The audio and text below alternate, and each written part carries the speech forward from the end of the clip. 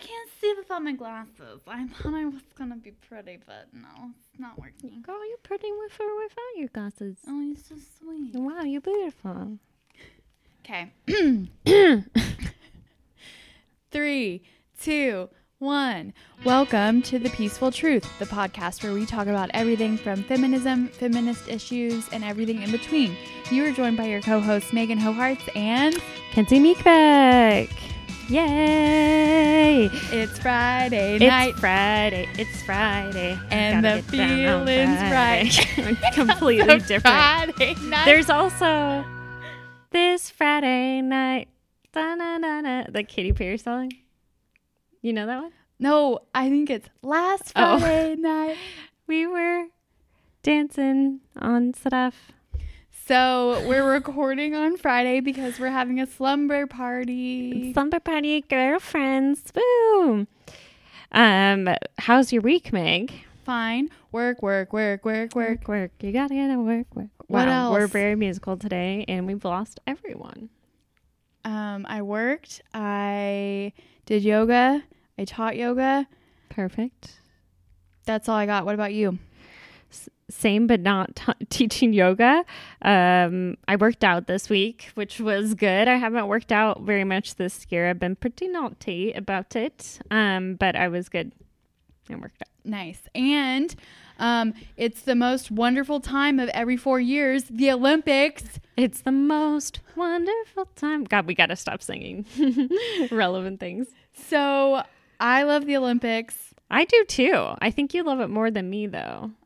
I love it more than most people. Yeah. I downloaded the Olympics app. I'm good. I'm set. Refresh it. See how many medals have been won. Oh, wow. Okay. Yeah. Megan likes the Olympics more than me. Did you see, you're going to be like, yes, Kenzie. Did you see the American team that's like husband and wife?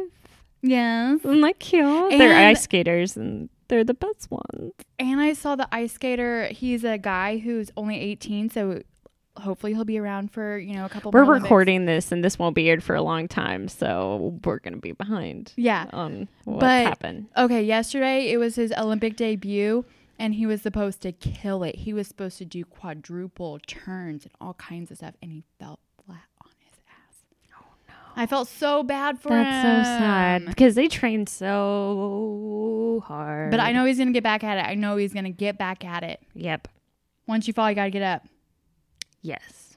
Okay, Kens. I'm glad that we had good weeks. I'm going to spend the whole weekend watching the Olympics. Me too. What are we talking about this week? It's a little bit of, we kind of got to tone down because it's a little bit more of it is a serious topic. And it's a trigger for some people. It's about physical abuse. So if you are triggered by this, please don't listen. Or if you listen to it, there are resources online to seek help if it bumped you out. So we thought that we would do one episode on physical abuse and then another episode on emotional abuse, just to kind of highlight some of the facts, some of the statistics, and then also some maybe helpful links and helpful websites that you and I found. And I think that if you want to kick it off and kind of say why it's relevant and in the news. Yeah, I found a relevant news story today to our topic or this week. And by the way, we're a women empowerment podcast. So we're talking mainly about women. Megan's going to touch on how it impacts men a little bit, but it does impact men. So we're not ignoring that. But since we're a women empowerment podcast, it'll be more one-sided, obviously. Okay, so the New York Times. This article is mainly from the New York Times. And this news this week shows how much not believing women rallying behind abusive, domineering males in society harms women equality or female equality as well. And it's example of the Me Too movement, in my opinion.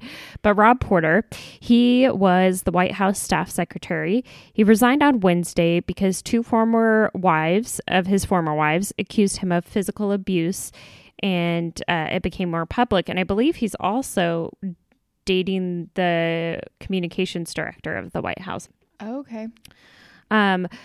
But his troubles were not a complete secret, apparently, to the White House. And this is from the New York Times. 2 people close to the White House said that the allegations against him made by his former wives had contributed to a delay in granting him a permanent security clearance. So he couldn't fully have security clearance.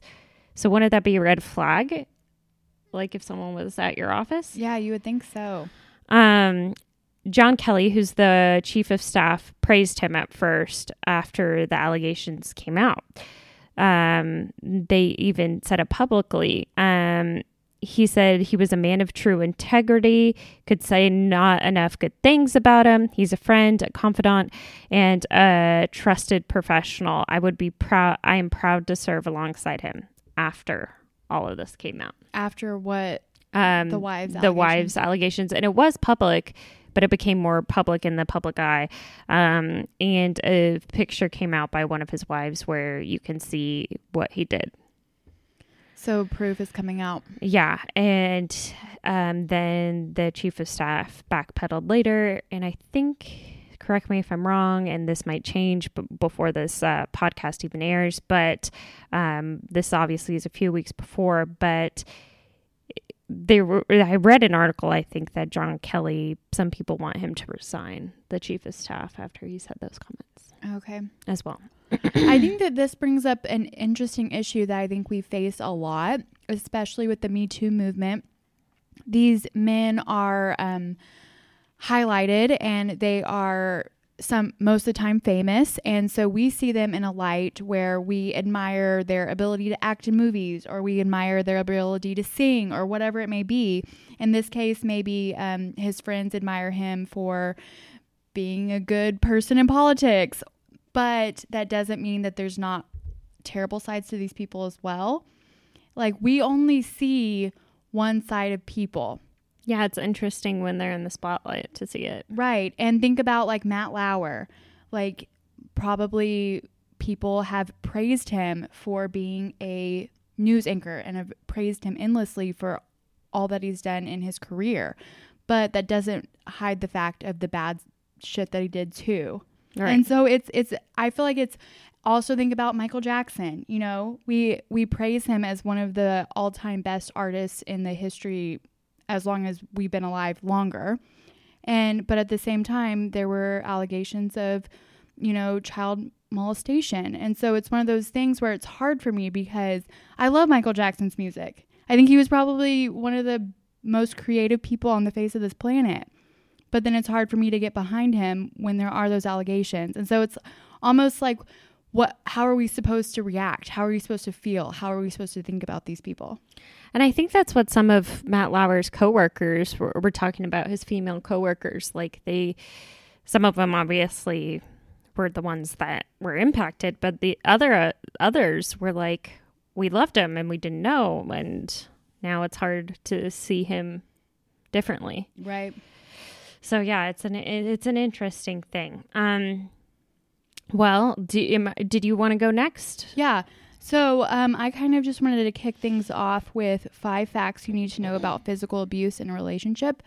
It's from marriage.com. And so there were just things that I wanted to highlight that maybe aren't as apparent as what we consider to be physical abuse. And so the first thing is that physical abuse is more than just battering. Many survivors of physical abuse don't realize they are in an abusive relationship because we are taught to view abuse in a particular way. But physical abuse includes being pushed aside, being held against a wall or bed, being lightly smacked on the head, dragged, tugged, or for me, the one that was most surprising was reckless driving. So being in a car where the person driving is putting you in a reckless situation. I think that I would have never even considered that to be physical abuse, but you lose your power to control the situation when somebody is purposefully, recklessly driving and you're a passenger. Right. That's very interesting. The second one is that physical abuse rarely comes alone. So it typically happens in relationships where verbal and emotional abuse also happen. Physical abuse often develops gradually. Every physically abusive relationship was filled with demeaning and controlling behavior at the beginning. So be aware of constant belittling. Have you seen that show on HBO? Yes. What's it called? The one with Reese Witherspoon and all the famous women. I'll look it up. Yes, I saw it. All of our listeners are like screaming it right now. The next one is that it is extremely difficult to leave an abuser. They can be violent in some moments, but charming and seductive in others. So there can be really long periods of seemingly peaceful and happy days. And it's really rare to see isolated occurrences of physical abuse that only happen once. Big Little Lies. Thank you. Was the series. Is the series. They're coming out with a second season, but it's about physical abuse. Yeah, one relationship is very much about physical abuse, both sides. This is touching on a lot of points. Mm-hmm. It's conflicting. The last one is that physical abuse has long-lasting consequences. These consequences can include psychological and physiological changes. So people who are physically abused are more likely to have chronic headaches, high blood pressure, and digestive problems. And one study found that victims of domestic abuse are more likely to develop cancer and other chronic and often terminal diseases. Wow. That's intense. It makes sense to me, but I would have never thought about that. Yeah. What did you want to cover next? So, signs of physical abuse, if you are, and I encourage we'll also go down to resources if you feel like you are being physically abused and found this podcast because you were seeking help. We do have resources at the bottom, so you can either skip ahead or listen to this as well, because it might, if you're questioning whether you are being physically abused, it can help you out. But it can also help if right now I'm going to go over signs that you can see in other people to help them. Some of them are kind of obvious, but bruises or injuries, red marks on the skin, sprained wrists are actually very common. And this is according to WebMD. I'm sorry. Hiding abuse with bruises or makeup. Making excuses like they're being accident prone when injuries look more serious than the cause. And asking someone else for permission to meet or do things with others. There's other signs from womenshealth.gov. The partner insults them a lot in public. They're always worried about making their partner angry. And we're mainly talking about partners in this podcast, just I am at least. Making excuses for their partner. The partner is often jealous and they've stopped spending time with you recently. Yeah, some of those definitely, are very common, but I think that it's good to highlight all of them too.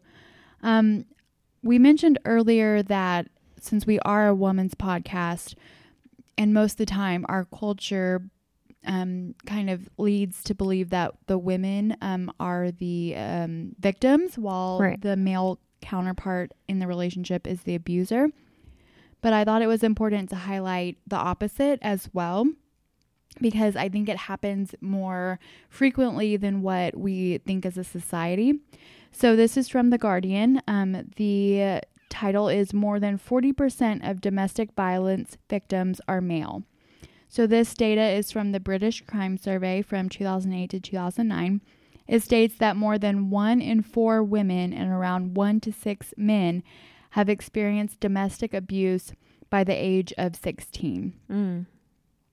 This is equivalent to 4.5 million female victims of domestic abuse and 2.6 million male victims. So I think that our society leans more towards the woman being the victim, but and the numbers still show it to be true, 4.5 compared to 2.6 million, but still the numbers there for the men as well. And both numbers are probably not perfect either. People don't report it. Yep. So then there are also claims that police don't take domestic violence with the woman as the abuser as seriously as when the male is the abuser. Interesting. Here's a quote from John Mays from the article. "Culturally, it's difficult for men to bring these incidents to the attention of the authorities. Men are reluctant to say they've been abused by women because it seems as unmanly and weak." And so I thought that this was a good tie-in to a previous episode that we did on reverse sexism. Yeah. Because... Which now I actually think exists. Yeah. I've changed my mind. You changed your mind? Yeah. And I think that this kind of is the truth. It's ingrained in a man's head that they're the strong ones. They're the dominant ones. And so if they were to become the victim of a domestic abuse attack, then they're not going to want to tell anybody because it takes away their manlyhood and their masculinity. Whereas if from a young age, if the mind was switched, then maybe they would be more likely to come forward. Right. And then the last thing is that it's, like you mentioned earlier, it's difficult to determine the rate of intimate partner violence against males as men, as they may be reluctant to report their abuse or seek help. And I think that the opposite goes for women as well. I think that some women probably have never come forward either, but I do agree that the number is probably heightened for the male. Right, for sure. So the next one I have, my next section I did is why victims stay in domestic violence relationships. So both of these statistics come from, or these facts come from WebMD and Domestic Violence Roundtable. So financial, they can't get out because of limited resources, conflicting emotions, manipulated with apologies and promises, shame and denial, sometimes safety concerns like they can't leave because they've been threatened, religious pressures, custody concerns of the children, if they have children, lack of emotional support, guilt, and lack of information on how to get out of the situation. So now that we've kind of touched on some numbers and touched on what to look for, maybe we should kind of end on more of a positive note, how to get out of them, how to get out of these relationships. So I found 6 ways to get out of an abusive relationship by Wesley Baines. So the first step is simply recognizing the abuse, but it's much more difficult than what it sounds. So first you have to recognize that it's happening. That's typical with anything, any kind of addiction or anything is recognizing first. The second is to realize it's not your fault. Abuse is never the victim's fault. Realizing this is key to getting out of an abusive situation. One of the most effective tactics of the abuser is to trick the victim into thinking that they deserve the abuse. The third is to document everything, which I probably wouldn't have thought about. This can include journal entries describing the date in each instance of abuse. To take that to the next level, it would be audio and video recordings, making sure that the journals or the evidence is kept in a safe place. The next step would be to pack an emergency bag, including clothing, toiletries, money, medication, copies of keys that you may need, birth certificate and social security card. Also keep in a safe place. The next step is to set money aside. So this also brought up a previous episode that we did, episode 30 with Whitney Hansen, because she mentioned that her mom had to stay in a physically abusive relationship because she couldn't financially take care of herself. Interesting, yeah. So this one could be just stashing away small amounts of money, any chance that can come up. Mm-hmm. And the last step is to alert friends and family.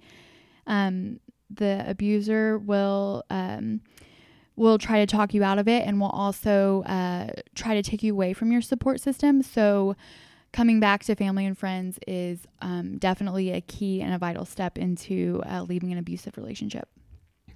Very true. So some of this stuff is overlapping. I actually might go down to one thing before I go up to my other ones, but it has to relate to yours. I think it's called a safety plan is what you just described. Is that what they described it as? How to get out of a very abusive. Yeah. So it can also be called a safety plan is like a common term, I guess, for that online if you need to Google it as well. And this is from the National Domestic Abuse or Violence Hotline. It says a safety plan is a personalized, practical plan that includes ways to remain safe while in a relationship, planning to leave, or after you leave. So think about those certain elements as well, like pre, during, and after. Safety planning involves how to cope with emotions, tell friends and family about the abuse, take legal action, and more. And I'm sure that's what the documenting is for. So there's a long article detailing plans and tips, but Megan touched on a lot of them. This hotline is a great resource as well. It's available 24 hours a day via chat online or call. But as a heads up, if you feel like your abuser is really looking after you and watching you, or if you feel like the person recognize that search history can easily be viewed. So be careful about that. So resources on safety planning, legal info, etc. is on that website as well. What website was it? That is good. Yeah, we should reiterate it. National Domestic Violence Hotline. Okay. So how to help. If you want to help someone who you think is in an abusive relationship. So womenshealth.gov was this resource. I'm going to summarize it. So set up a safe time to talk with the person that you think is being abused. And this is if you think someone you know is being abused. Let her know that you're concerned about her safety and be honest. Be supportive. Listen to your loved one. Keep in mind that it's very hard to talk to her about the abuse. Tell her that she's not alone and that people want to help. Offer specific help. You might just say you're willing to listen, to help with childcare, or to provide transportation. Never place shame, blame, or guilt. Don't say things like you just need to leave. Instead, say something like, I get scared about what might happen to you. Help make a safety plan like we talked about, and encourage her to talk to someone who can help. Do you have any more positive things, Meg? Or I have one more. Yeah, go for it. Okay. So resources. There are thousands of domestic violence programs across the United States. And this is actually from that hotline I discussed earlier. But this is their tips. And they say some of these domestic violence programs include an emergency shelter, counseling, legal advocacy, and community advocacy, and also transitional housing. So in between your emergency shelter and your permanent new home. Perfect. I think that I would just want to end that. I think that the victim / survivor, as well as the abuser, the best thing to happen for both people is to get the help that they need. I think that when a person becomes the abuser, there's a lot of deep-seated, rooted issues from childhood. Maybe they were abused. Yep, from life circumstances that had a really negative impact on their lives. And so I think the victim, as well as the abuser, just needs to get the help, professional help. Definitely. Okay, well, do we have a quote or should we just wrap it today? Let's just wrap it. Okay, well, thank you guys so much for listening. We're going to do, I think, in between these two episodes, I think we're going to do more of a fun and lighthearted one next week. So stay tuned if you thought this one was heavy. By the way, I wanted to give a shout out because this tip and idea was given to us by Jessie Owens, who was in a previous episode. So go check out her episode that she was featured in. Awesome. Okay. Thanks, guys. Thanks. Bye. Bye.